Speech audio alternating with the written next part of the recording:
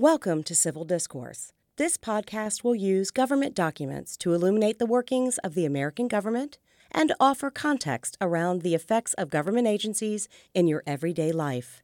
And now your hosts, Nia Rogers, Public Affairs Librarian, and Dr. John Augenbaugh, Political Science Professor. Hey, Augie. Good morning, Nia. How are you? I'm fine. How are you? I'm good. So it occurs to me that I would really like to spend the summer not talking about COVID and COVID policies and that kind of thing for the most part. And so for listeners, I did ask Augie this. I'm not just asking him cold now, but we talked about it. And what we'd like to do is sort of have the summer of SCOTUS. We'd like to talk about the Supreme Court in terms of sort of the nuts and bolts of how it became important. That's what we're going to talk about today, why you should care about the Supreme Court if you do, and if you don't, you should. Because it looks to me in the Constitution, okay, so they're Article 3, right? So they're sort of like, they're the article that got written right before everybody wanted to go home on a Friday.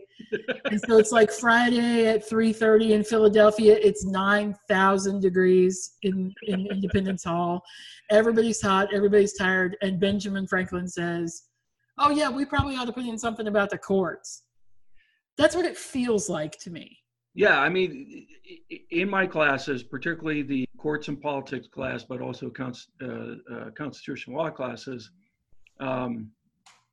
we talk about how if you compare Article 3 of the Constitution to the preceding articles, Article 1, which deals with the legislative branch, Article 2, the executive, it really does look like the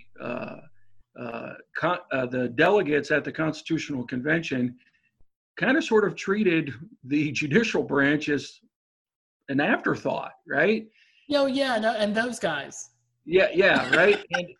And even the notes that eventually got published that were written by James Madison, there wasn't very much discussion in those notes about the judicial branch.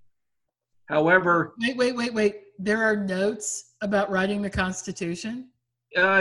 Eventually Madison made available the notes that he took during the Constitutional Convention, but they aren't extensive notes. It's not like he was, the secretary, or it wasn't like he took minutes. These were his observations that when he had time, he went ahead and wrote about, some of the conversations, some of the debate that went on during the Constitutional Convention. Oh, that's fascinating. Okay. Yeah, we'll try to get a link for you guys on our resources page for those. So, and what's fascinating is where we end up learning a lot about the judicial branch is once again in the Federalist Papers. Those papers written by John Jay, James Madison, and Alexander Hamilton in defense of the proposed Constitution. And they had a pen name. They wrote as Publius, okay? But we end up learning somewhat about the judicial branch in the Federalist Papers. But even after the Constitution was ratified, Nia, the court as an institution, the judicial branch as an institution, was not considered a co-equal branch, at least initially, right? I mean, so if you think about, for instance, George Washington actually nominated people to serve on the Supreme Court, and like 3 or 4 of them rejected the nomination.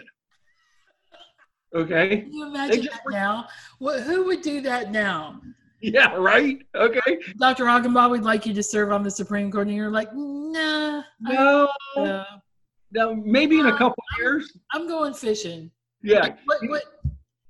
Yeah, get back to me in a couple years when things, my daughter's a little bit older. I might be able to move to DC, but right now I just can't pull it off.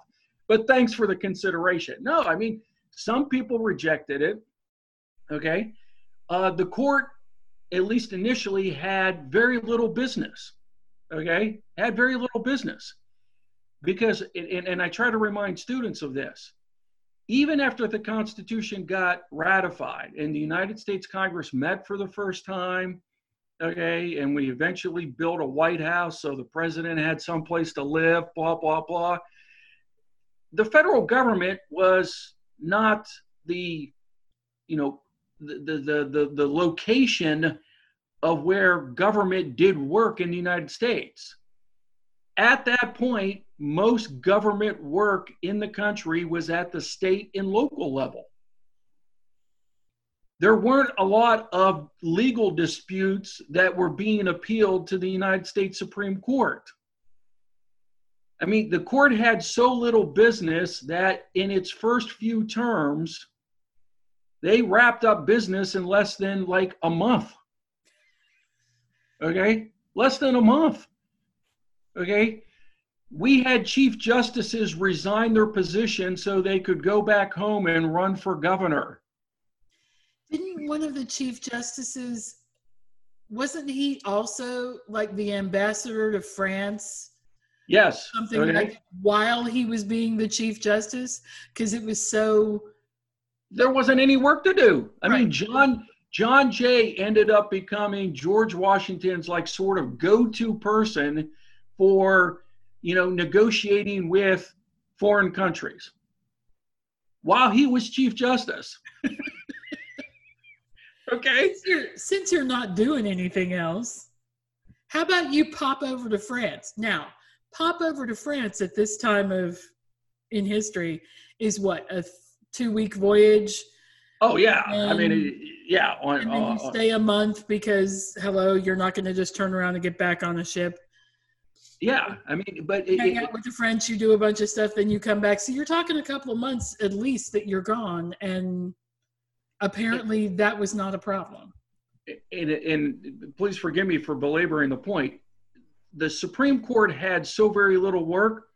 The United States Congress required in the Judiciary Act of 1789 that the Supreme Court justices ride circuit, meaning each one of the justices, when they were not hearing cases at the Supreme Court, had to go to one of the lower federal court circuits and hear cases.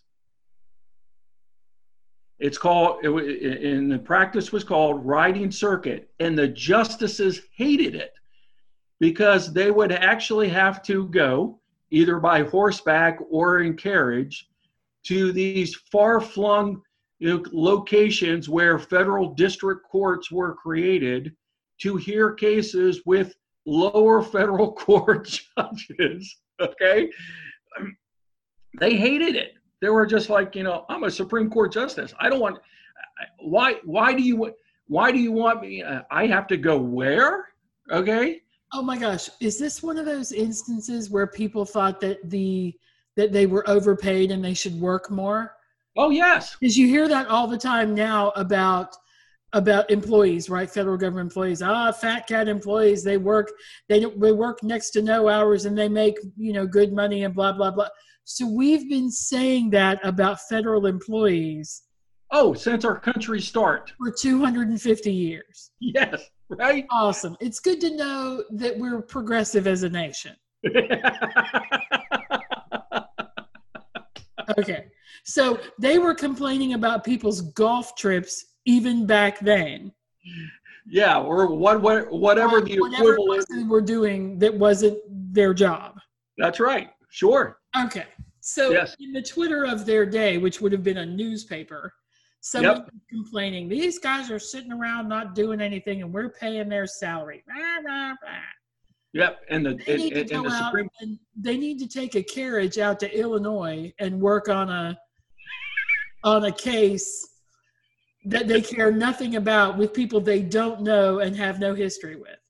Yeah, and some of the lower federal courts actually did not meet in courthouses. Okay? So they were going to some guy's house. Usually places like churches. Oh, please tell me bars.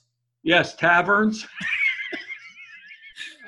I'm going down for my court case, and then when I'm done, I'm going to have a beer or an ale or whatever. Yeah, I joke And with in my my students. case, pub fries, and then come home. Okay. Yeah, I joke with my students. I'm like, I don't know why the Supreme Court justices hated this, because if I had to ride circuit, okay, to a tavern, I mean, come on. That would anyway, be great. And cases would go so much better if everybody could just have a little bit of beer during the case, right? That's what I'm thinking, right? You have a couple adult refreshments. You're just like, okay, so what do you mean? You're telling me you can't compromise here? Because I'm having drinks with you all, and you all seem to be pleasant individuals. Isn't there some sort of middle ground here that we can achieve? Okay, but nevertheless. But as I tell students, if we think the Supreme Court, if we think the judicial branch is a co-equal branch today, that was not the case for, basically, the first decade and a half of the country's existence. And where all of this changes, and this is where I know you want us to eventually get to. So thank you for getting us here. Okay, is the landmark case of Marbury versus Madison, decided in 1803. Okay. Now, most American school kids, college students, okay, are forced to learn that Marbury versus Madison was noteworthy because the Supreme Court asserted for itself the power of judicial review. We will get to the power of judicial review in just a moment. But what's fascinating about this case for both Nia and I is what led to the case in the first place. Okay, so. Wait. Yeah. My favorite thing that people forget, because the modern system does not allow for this, is that back in the day, you voted, and whoever got the highest number of votes got the presidency. And then whoever got the second highest number of votes got the vice presidency. That's correct. Now we run them as a ticket, so they're the same party. But back then, that's not the case, right? That's not how that works. So you could have a vice president who is diametrically opposed, and probably often that happened because they would be running against each other, as the vice president versus the president of the United States. Yeah, that's a big deal, because it plays into a lot of this, right? Doesn't it play into a lot of this beginning hostility, as it were, between the various presidents as they handed over presidencies from one to another? Is that sometimes you were handing it over to somebody who was wildly opposed to every single thing you ever did? Yeah, think about this. John Adams was our second president. His vice president was his main opponent in the presidential election. Yeah. How often did they have warm fireside chats? And that vice president, okay, was Thomas Jefferson, who runs, okay, against Adams when Adams ran for re-election. Okay. Jefferson wins. Okay. So what we're talking about here is the presidential election of 1800, right?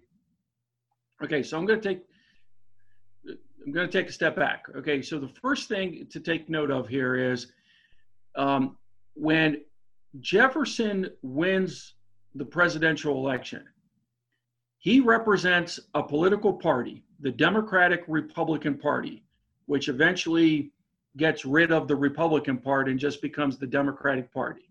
It's the longest standing political party in the United States. Okay. It's always existed.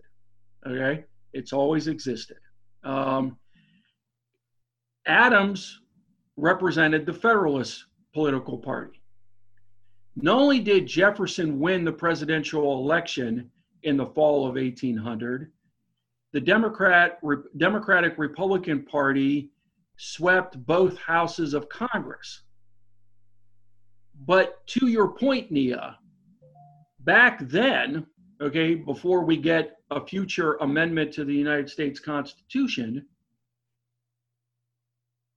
the president doesn't take office until March of the next year.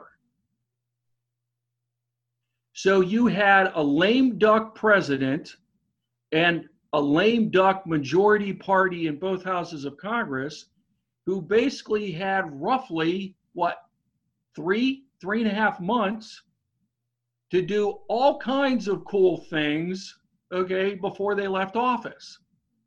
And that's what the Federalist Party did. They took all of the E's out of all of the keyboards. Okay, this was before keyboard, right? Okay. But I mean, I'm just saying that's when you're like, oh, really? Okay. The Federalist Party basically went ahead and engaged in our nation's second court packing plan. The first one, by the way, was our first president. George Washington got to nominate every single judge in the judiciary because he was the first person. But is that court packing? I mean, well, court packing, you're trying to shift it to a certain. Okay, but the standard definition of court packing is you as president are trying to go ahead and shape the work of the court through your nominations. Did George Washington do that? No, Washington was in many ways remarkably either nonpartisan or bipartisan with his selection for federal judges. Okay. He frequently relied upon, did he know or did somebody in his cabinet know the person he was considering? Okay. Are they a decent person? Are yes, they going to make right? I mean, have they done government service? Did they have a prominent role in the American Revolution? Okay, etc. And will they take the dang job? Yeah. Which apparently also had to weigh in on President Washington's decisions. So okay, so the Federalists have this 4 months of we're going to go wild. Yeah, and what the Federalists decided to do was, if we can't control the legislative or the executive branches, we're going to control the judicial branch. Okay, wait. So they're Federalists, and Jefferson is a Democratic Republican. And so he's more states. Yes. Which is kind of a weird thing now because that's correct. That's a reversal of the current way that the Big D Democratic Party and our Republican Party, they've now reversed those positions. That's right. Today, Jefferson would have been essentially a Republican. That's right. Because he's more about states' rights. Yes. The Federalists Adams is basically saying, no, it should be government should be at the federal, or the federal should be stronger. Yeah, I mean, because most Federalists, whether it be John Adams, John Marshall, Alexander Hamilton, believe that one of the deficiencies of the Articles of Confederation was it gave too much authority and sovereignty to states, and the states were hyper competitive, and that was hurting the country. So you needed to have a federal government that could, pass laws, pass regulations, create various policies that would unify the country. Okay. But what they wanted to do in regards to the judiciary, what the Federalists wanted to do with the judiciary, wasn't about nation building. It was Power Politics 101, which is we're no longer in control of the Congress. We're no longer in control of the presidency. Is there a branch of the federal government that we could still be in control of after we lose our positions? Oh, look, there's this third article we stuck in the Constitution Yes. a few years ago. Why don't we go with that one? Yes.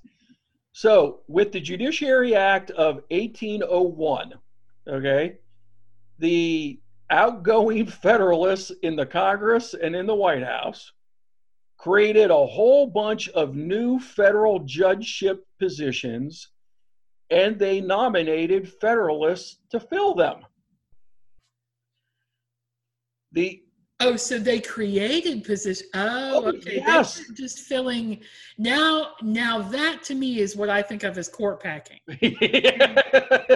It's not only are you taking the empty spots, but the you're vacancy. making Yep. empty spots so that you can add more. That's right. I think of that as that's my thought about traditional court packing. Because Okay. I know that, and I know it's going to be discussed in a later episode. Roosevelt wanted to do that, right? Like, Yeah, he wanted to add new justices to the Supreme Court. I'm gonna make the Supreme Court 84 people, and basically Congress said you can't do that or whatever. And so at this point, there's no one to tell them they can't do that. Yes, you are correct, because in the Constitution, in Article 1, okay, the United States Congress gets to decide, okay, the number of federal judges. Okay. The Supreme Court doesn't. There's no number associated with the number of justices that have to be on the Supreme Court. Congress gets to decide that. As long as it's odd, they can have as many as they want. You don't even have to have them be odd. Well, except that then you get into the drama of tie votes. But nevertheless, the United States Congress tomorrow could go ahead and say, we got a problem with the number 9. We're going to add a justice to the Supreme Court because we think 10 is a really cool number. And the Congress could. It's very binary. We like the Yes. roundness of the 0 and the straightness of the 1. Yes, right. We're going to have 10. Because that's the kind of argument that Congress is making these days. Okay, It's Congress could go ahead and draw upon, numerology, the study of numbers, and say, the number 9 isn't a good number. Okay, we want to go with 18. Okay. Oh, or if knock on wood, a couple of justices passed away, they could say, "Oh, well, we're down to 7. We're okay with 7. 7's a good number. That's right. We'll just leave it at 7, and we won't appoint anybody else." That's right. Congress could do that. I'm surprised that Congress hasn't done that to presidents that they don't like or whose choices they don't like. Occasionally the Congress has played with the numbers to send a message to the court. Don't be thinking you have a permanent job there, buddy, because we can make that number 7 and 2 of y'all have to go someplace else. Okay. So, okay. So wait, so if they're going to pack, does that mean that the legislature changed the number and gave them more spaces? Well, they didn't change the number of justices on the Supreme Court. They just created a whole bunch of new lower federal court judgeships and appointed Federalists to fill them. So Congress did that. Yes. And John Adams. Under the influence of Adams. Yeah, and John Adams happily signed the Judiciary Act of 1801, right? La la la, I'm signing this because I'm going to be appointing a bunch of people. Well, also at this time, there was a vacancy on the Supreme Court. The vacancy was for Chief Justice.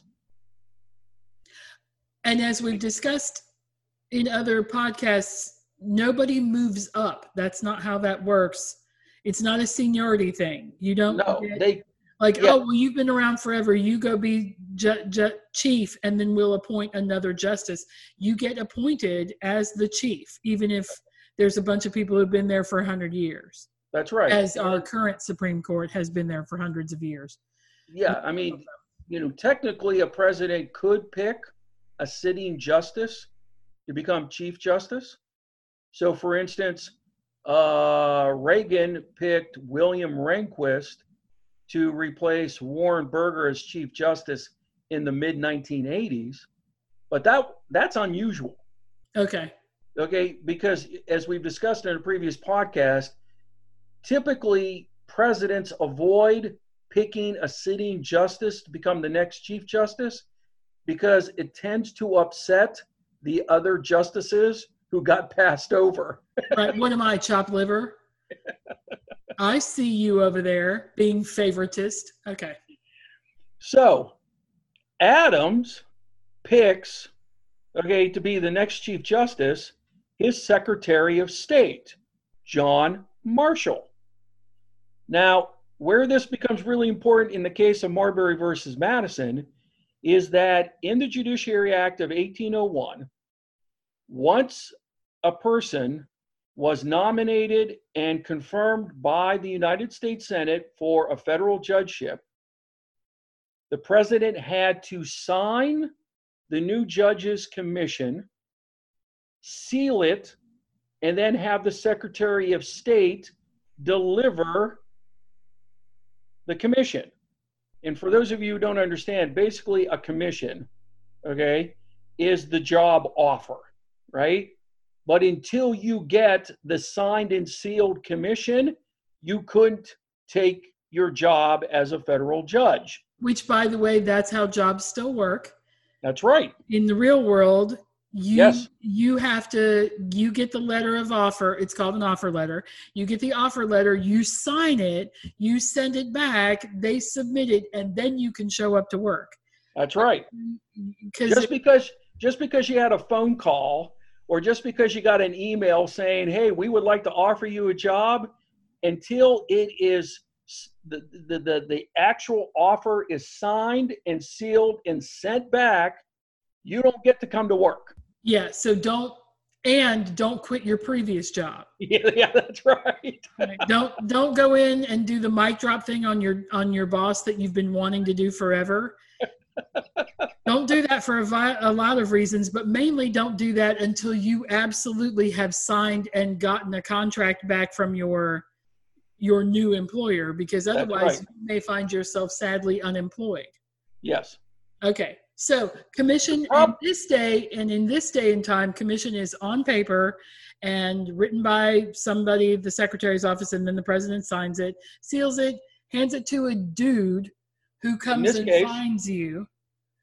In this case, the federal government's so small, it was actually the Secretary of State. Now, you want to talk about... Because they're not doing anything else. So you might as well be a courier. Okay, but a lot of students get confused by this. They're like, wait a minute, the Secretary of State, isn't that person that typically one of the nation's foreign policy experts? I'm like, whoa. Historically, the Secretary of State was in charge of administration, not necessarily. So think about it here in the Commonwealth of Virginia. We actually have a Commonwealth Secretary of State whose significant responsibilities is, administration of the state of Virginia. Okay. That's the one, that's the foundation of the position. Okay, that's surprising to me. I didn't realize that, because I was thinking in terms of, because they're not off negotiating with North Korea about their nuclear weapons, so they can just take these commissions and run them off to somebody's house out in Virginia or whatever. But no, that person's job is to do that. That person's job is to, Okay. And wait, so who's the Secretary of State right now? Who's the Secretary? Adams. Oh, Adams' Secretary of State was John Marshall, who he had just appointed as the Supreme Court Chief Justice. So now Marshall has two jobs? Okay, he can have two jobs. According to the U.S. Constitution, Once he gets, okay, nominated and confirmed by the Senate, he had to do what? Oh, Resign as Secretary of State. okay.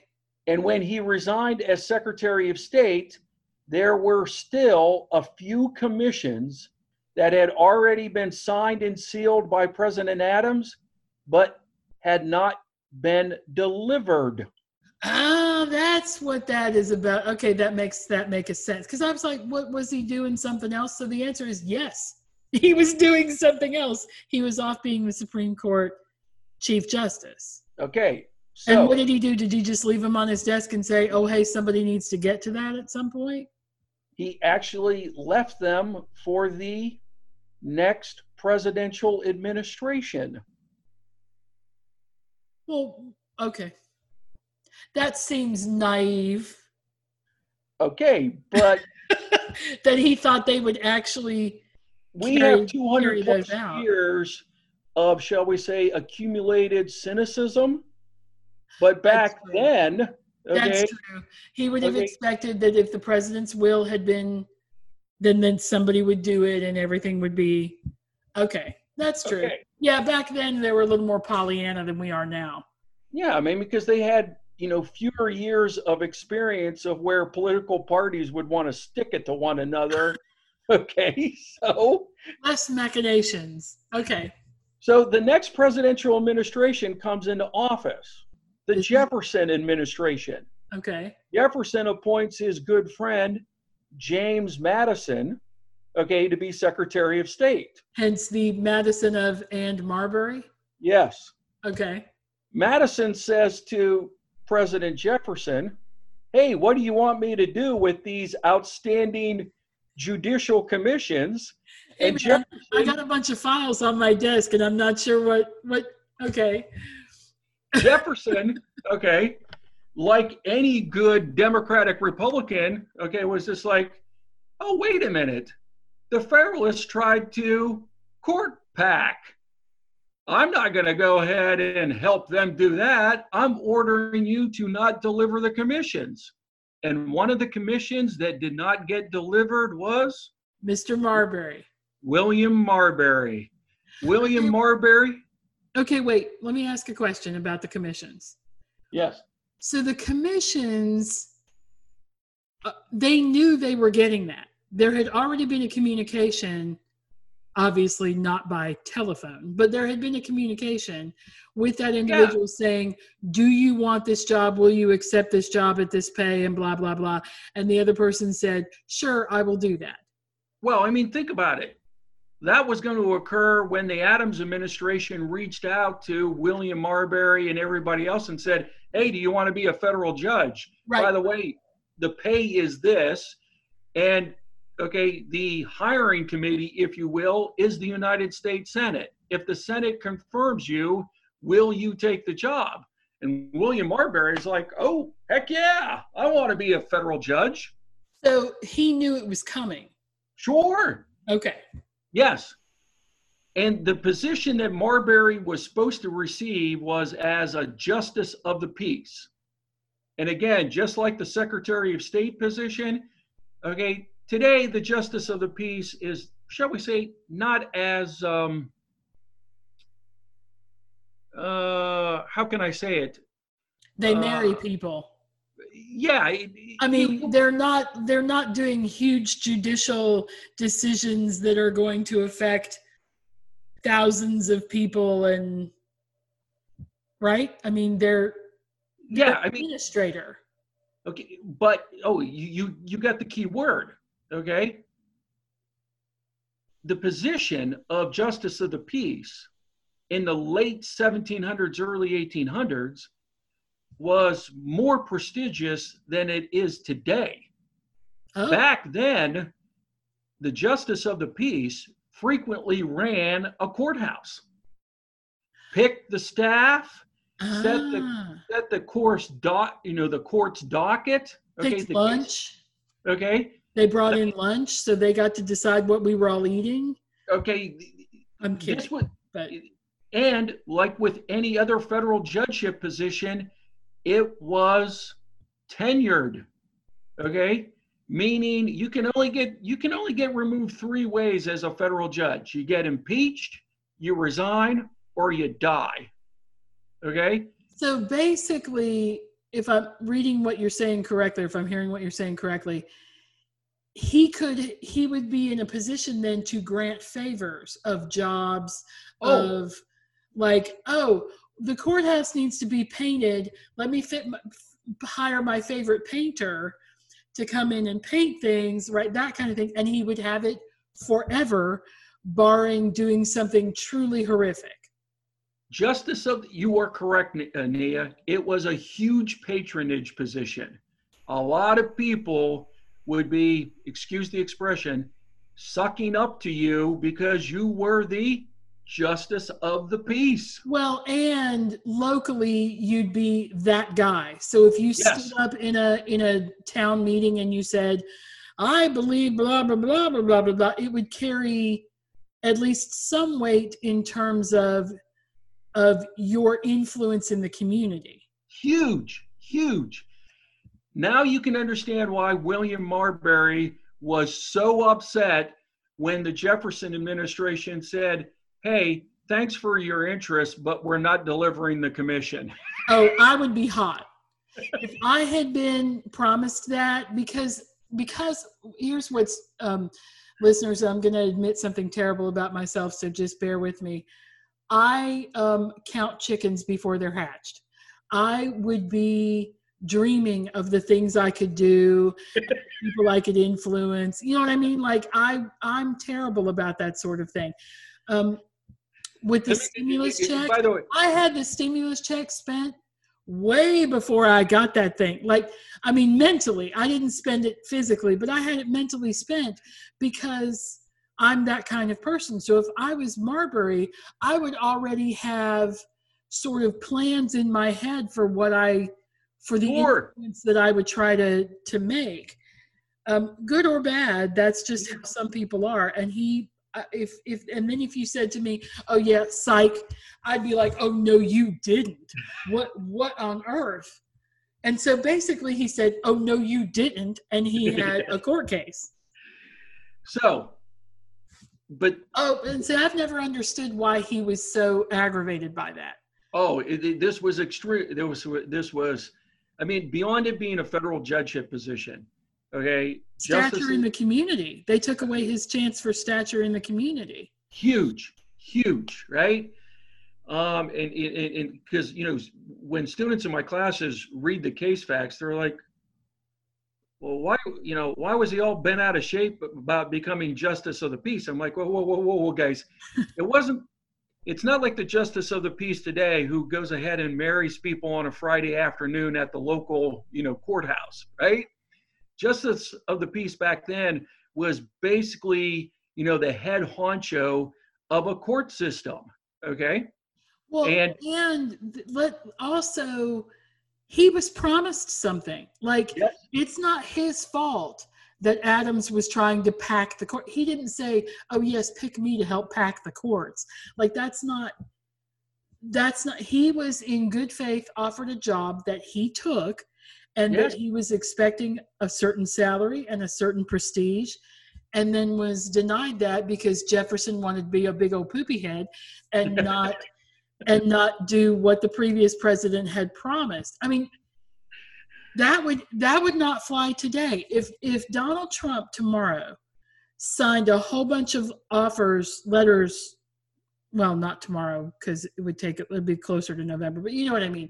Like he signs a whole bunch of people, hires them in December, and then the incoming president says, yeah, psych, we're not having you, to a bunch of middle management sort of dudes who aren't, that would be a reason to be peeved, I would think. Yeah. And you have personal embarrassment because he told people, that he said, I got this offer and it's going to be fabulous. It's going to be great. I'm going to kick butt and take names. He did that because hardly anybody's like, oh, I shall be secretive about my incredible, awesome offer from whatever company. You know what I mean? If NASA called me tomorrow and said, would you like to be our librarian? About 20 minutes later, every single person I know would know I'm going to be the space librarian. Like, it would, even though they have librarians, but you know what I mean, like the space. Oh yeah, I would be getting a text from you. Oh, I'm okay. joining the Space Force as their librarian. You'd be like, what are you talking about? You know? Yeah. Anyway. But then the case gets complicated in regards to the law and the Constitution, because the difficulty for Marbury is, okay, he was promised this job, and under the Judiciary Act of 1801, because his commission had been signed and sealed, okay, the last part was the Secretary of State should deliver it. But Madison was told by Jefferson not to. So Marbury, relying upon a different Judiciary Act, the Judiciary Act of 1789, files a request with the United States Supreme Court to give him relief. Okay, and this gets a little technical, so please forgive me, but basically he filed a writ of mandamus. Okay, a writ of mandamus is basically a legal request that an individual makes of a court that would have the court force the government to do its job. Right? Now, the reason why he submitted this writ to the United States Supreme Court was the Judiciary Act of 1789 said that writs of mandamus should be served directly to the Supreme Court, i.e. the Supreme Court had original jurisdiction. So a good way to think about original jurisdiction, Nia, is it's like a trial court. It's the court that hears a case first. No other court need hear that case first. That's what original jurisdiction is. You have the authority as a court to hear the case first, i.e. original. Now, so the Supreme Court gets this writ of mandamus. Now, as numerous constitutional scholars have pointed out, the court could have very easily said the following.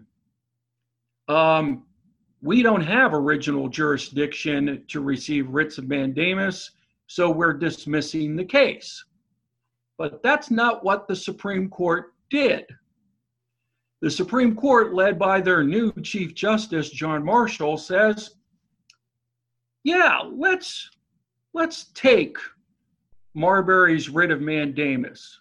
Let's find out what's going on. Why didn't he get his commission to become a federal judge? That I was supposed to deliver, but left for the next guy to deliver. Yes, right? So why didn't you deliver this thing that I left on my desk with a note, please deliver? Okay.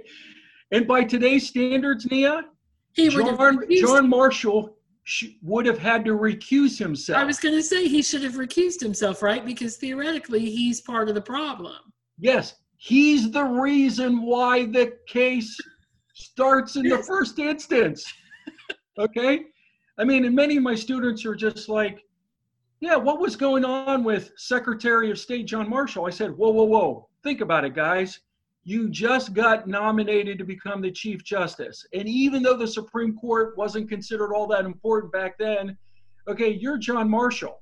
You've been a lawyer most of your adult life, okay? Okay, you may have had other things going on, okay, i.e., as you just described, hey, guess what? I get to be the Chief Justice. Like you're gonna worry about all those things on your desk at your previous job. No, you're already doing what? You're thinking about your next job, right? So he's already moved on, right? Well, and he has a dog in the fight of he's also Adams. He's a close friend of Adams, which would, I assume, make him not a huge fan of TJ. Oh, John Marshall and Thomas Jefferson despised one another. Right. So I'm sure that another part of that was like, oh, no, no, no, no. Let me see how I can stick it to teach. Oh, I'm sorry, President TJ. Yes. Right. Like, I'm sure that was part of it was one, you don't get to undo a previous president's, because that's a huge, that's a huge step to decide that you're going to disregard the clear decisions of a previous president. Yes. So that's huge. That's part of it. But part of it too, I'm sure, was personal of, oh, really? Okay, you know what? I'm Supreme Court Justice. You can't do anything about that. So let's hear this case. And that's what I would do. I'm so petty. I'd write a note personally to Thomas Jefferson saying, we've decided to hear this case. Nah, nah, nah. XOXO, your sworn enemy. Well, but Nia, it gets even better. Okay. So the court takes the case and basically goes ahead and says to Marbury, right? First, you do have a legal right to the commission. Second, you were promised. Okay, you were promised. Okay. Second, okay, the laws of the country give you a remedy. Third, sorry, okay, that remedy is unconstitutional because we don't have original jurisdiction in the Constitution, okay, to accept your writ of mandamus. Sorry, William Marbury, you don't get your commission. That's judicial review, because in two different instances in the case, the Supreme Court quite clearly said the courts have the authority to tell the political branches when they have violated the Constitution. And that's basically what judicial review is. The court's ability to go ahead and say to the political branches of government, you have violated the Constitution. Right. Now, the first instance of judicial review in this case is when the court went ahead and said to Madison, just because your boss, the president, tells you to do something, you have to follow the law, because Article 2 of the Constitution says the executive branch is to take care to faithfully execute the law. And you did not. Okay? Oh, tell me that they had a buzzer and made that. Oh, no, they didn't, but that would have been so cool. It would have been, nope. Oh, my gosh.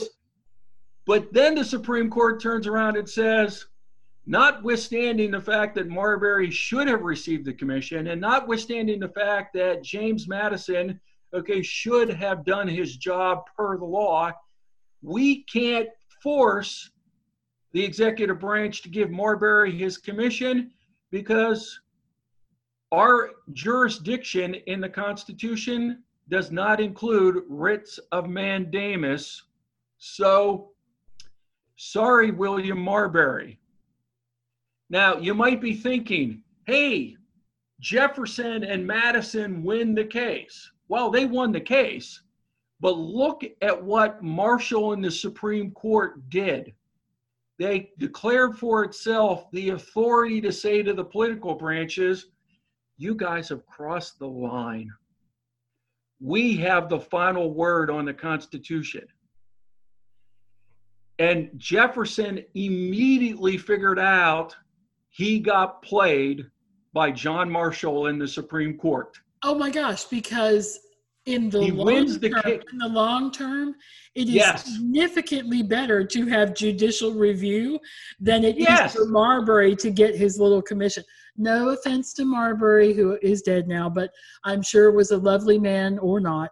But it was so much bigger than him, because if Jefferson had protested and said, no,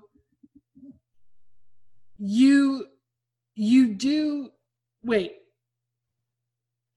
If Jefferson went ahead and complained publicly that the Supreme Court declared for itself the power of judicial review, Jefferson would have been considered a sore winner. Think about it. He won the case. Nobody likes a sore winner. I mean, we really don't like sore losers. But you know, that Marshall We boxes. really don't like sore winners. We don't like them more than we don't like sore losers. That's right. Losers have a reason to be pissed, but if you win and you're a jerk, you just look like a double jerk. Like, come on. What more do you want the court to do? Oh, so if Marshall had given it to Marbury, he couldn't have Jefferson would have been able to say, Nia, judicial review. I mean, because it would have allowed Jefferson to go ahead and say the courts were being political. They were favoring the Federalist Party. They were not ruling on principle. But because the Supreme Court went ahead and said, I mean, the Supreme Court basically took away from itself an authority. We can't hear in our original jurisdiction writs of mandamus. We are sacrificing for the good of the country. Oh yeah, by the way, our sacrifice is we're also declaring the authority to say what the Constitution means. But don't focus on that. But Jefferson did, because Jefferson went ahead and recognized immediately he got played. He got played by his enemy, John Marshall, because Marshall went ahead and said, okay, you guys can go off and do whatever you do on a daily basis in the political branches, but if you do anything that violates the Constitution, we get to slap you down. How do you like us now? Right? You lose the battle to win the war. Yeah. Marshall had the long view of that. Yes. Do you think that TJ, do you think that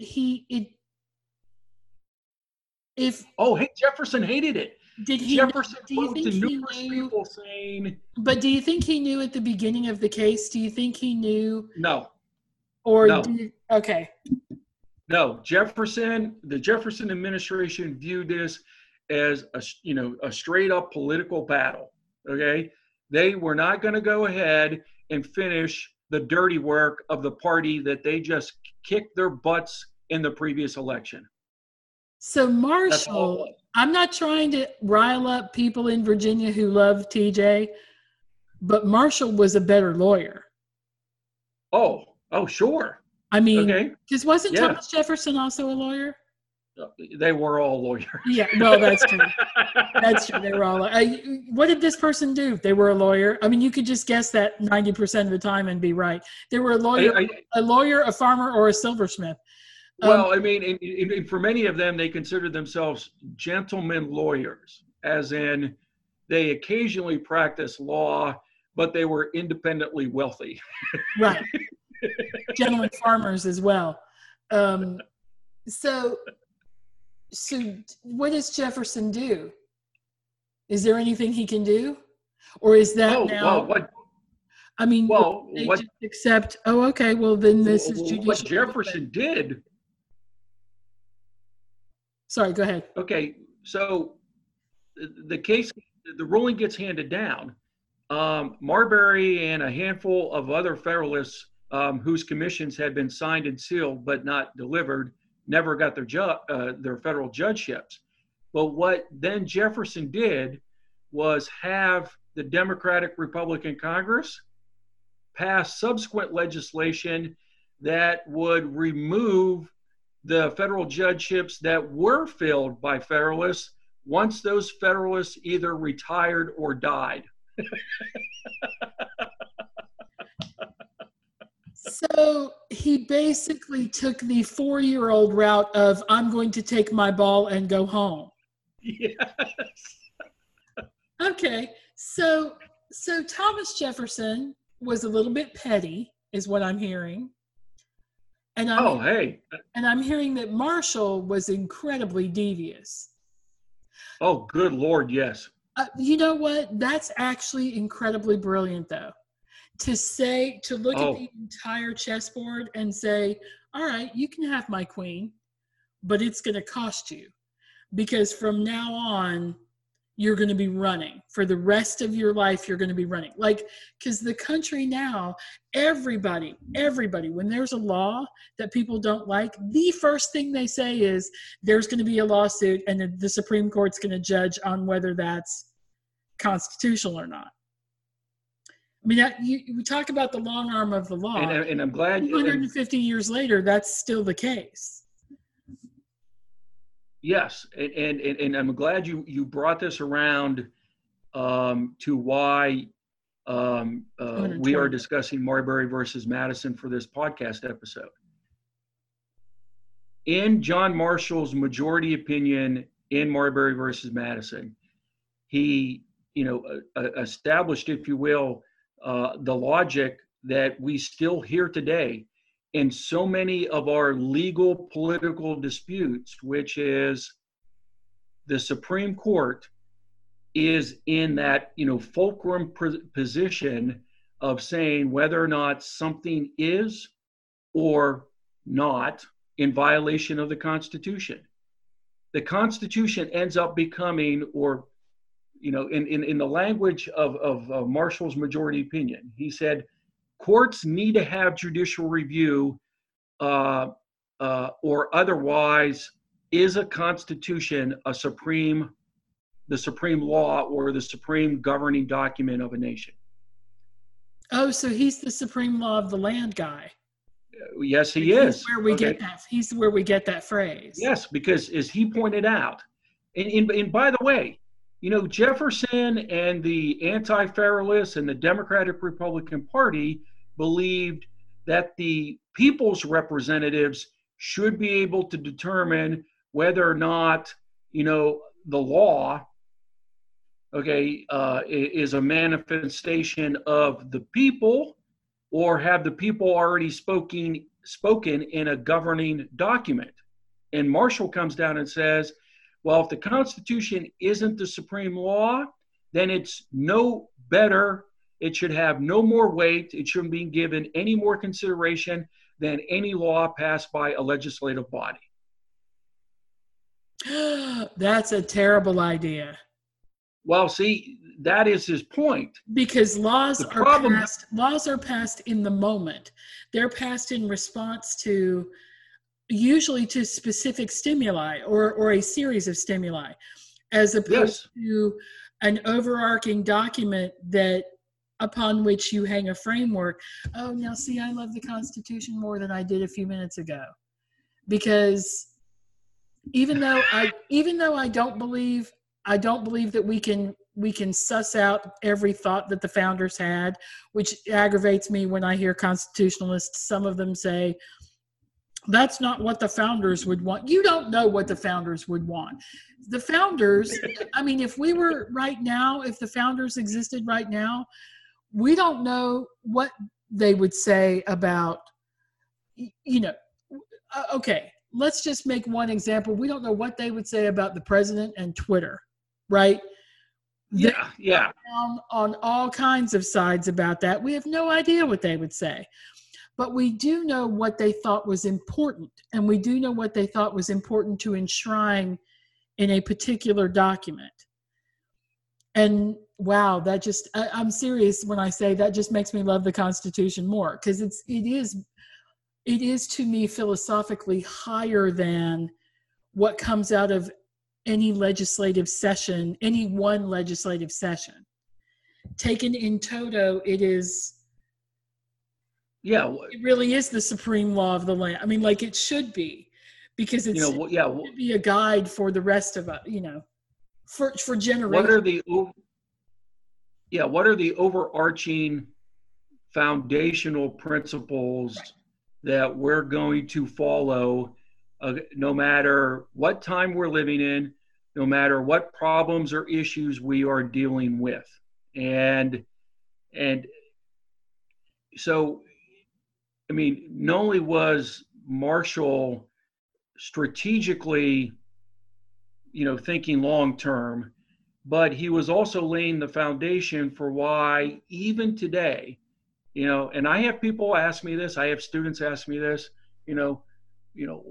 why do why are we always saying, well, let's wait for the Supreme Court to decide? And I'm like, well, in part because we've created a system where an independent judiciary that isn't held accountable in elections or by the people get to set off to the side, if you will, and say, okay, wait a minute. If what we're doing right now, is it constitutional or not?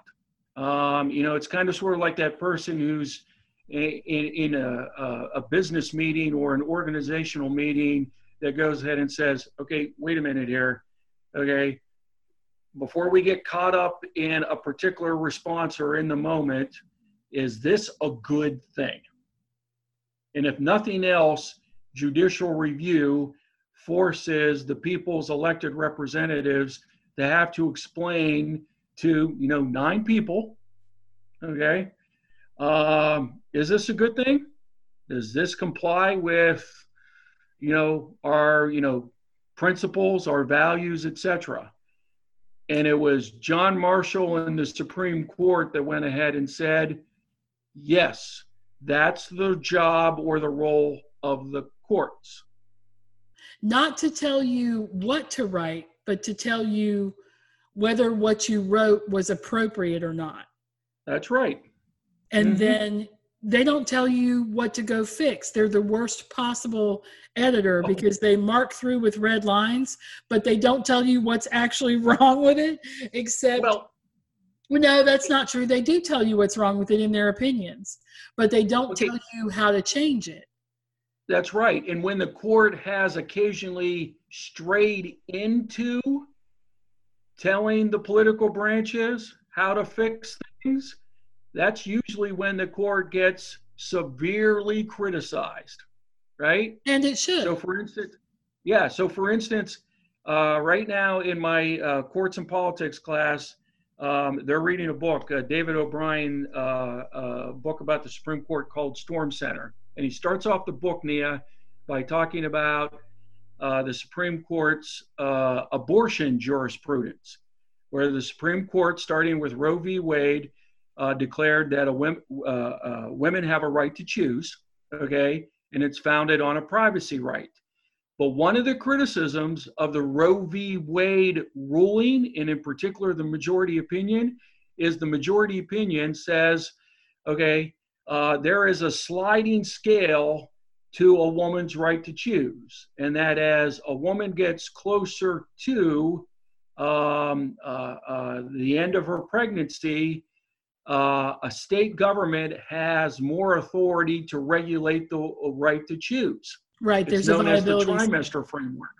Right, there's a viability scale, which they came up with out of whole cloth. It wasn't based on knowledge. It wasn't based on... It reads like a law. It reads like a regulation. And even supporters of a woman's right to choose have historically said, yeah, that part of Justice Blackmun's majority opinion is extremely problematic because it reads like something a legislature would do. Right. And it also reads with theoretical medical knowledge, which he did not have. He was not a doctor. He was an attorney. Well, it doesn't make him knowledgeable about everything, despite the way that most attorneys believe themselves to be knowledgeable about everything. Because we weren't going to get out of this without at least one lawyer slam. But I agree with you that when you read that, that's one of the that's one of the problems I have with that particular ruling is that it strays far beyond the right of privacy and the right of the things that they were trying to get at. I'm so sorry. No, you make a really good point, Nia. And so as we conclude this podcast episode, for those listeners who've often wondered, what is the big deal or why should we pay attention to the United States Supreme Court? Well, most historians and most scholars will, go back to Marbury versus Madison. if you've often wondered why you're forced to learn the case in a number of government classes, or you hear people make reference to it all the time, well, before Marbury versus Madison, the Supreme Court institutionally was not considered a co-equal to the president or to the Congress. But after Marbury versus Madison ruling, okay, all of a sudden the Supreme Court was just like, yes, we have a right to be at the adult table for holiday meals, and this is what we bring to the table. Yeah, you can keep the cranberry sauce, but in the long distance, I'm going to get all the mashed potatoes.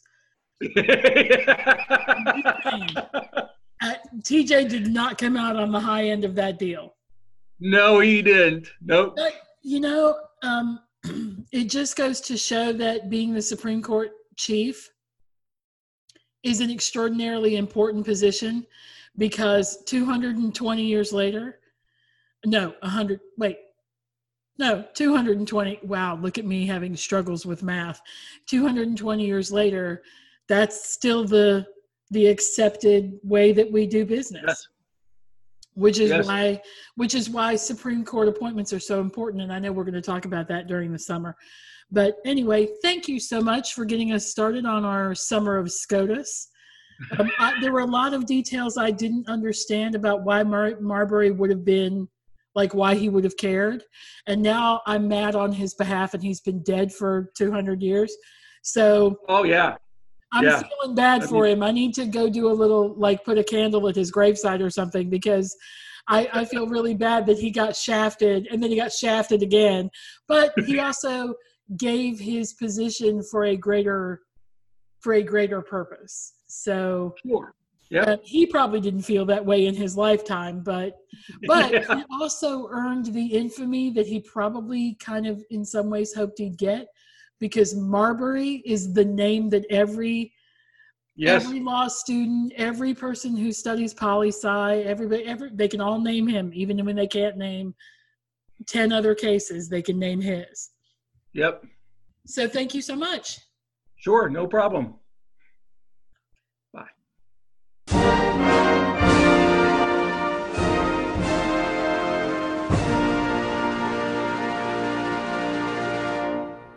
You've been listening to Civil Discourse, brought to you by VCU Libraries. Opinions expressed are solely the speaker's own and do not reflect the views or opinions of VCU or VCU Libraries. Special thanks to the Workshop for Technical Assistance. Music by Isaac Hobson. Find more information at guides.library.vcu.edu/discourse. As always, no documents were harmed in the making of this podcast.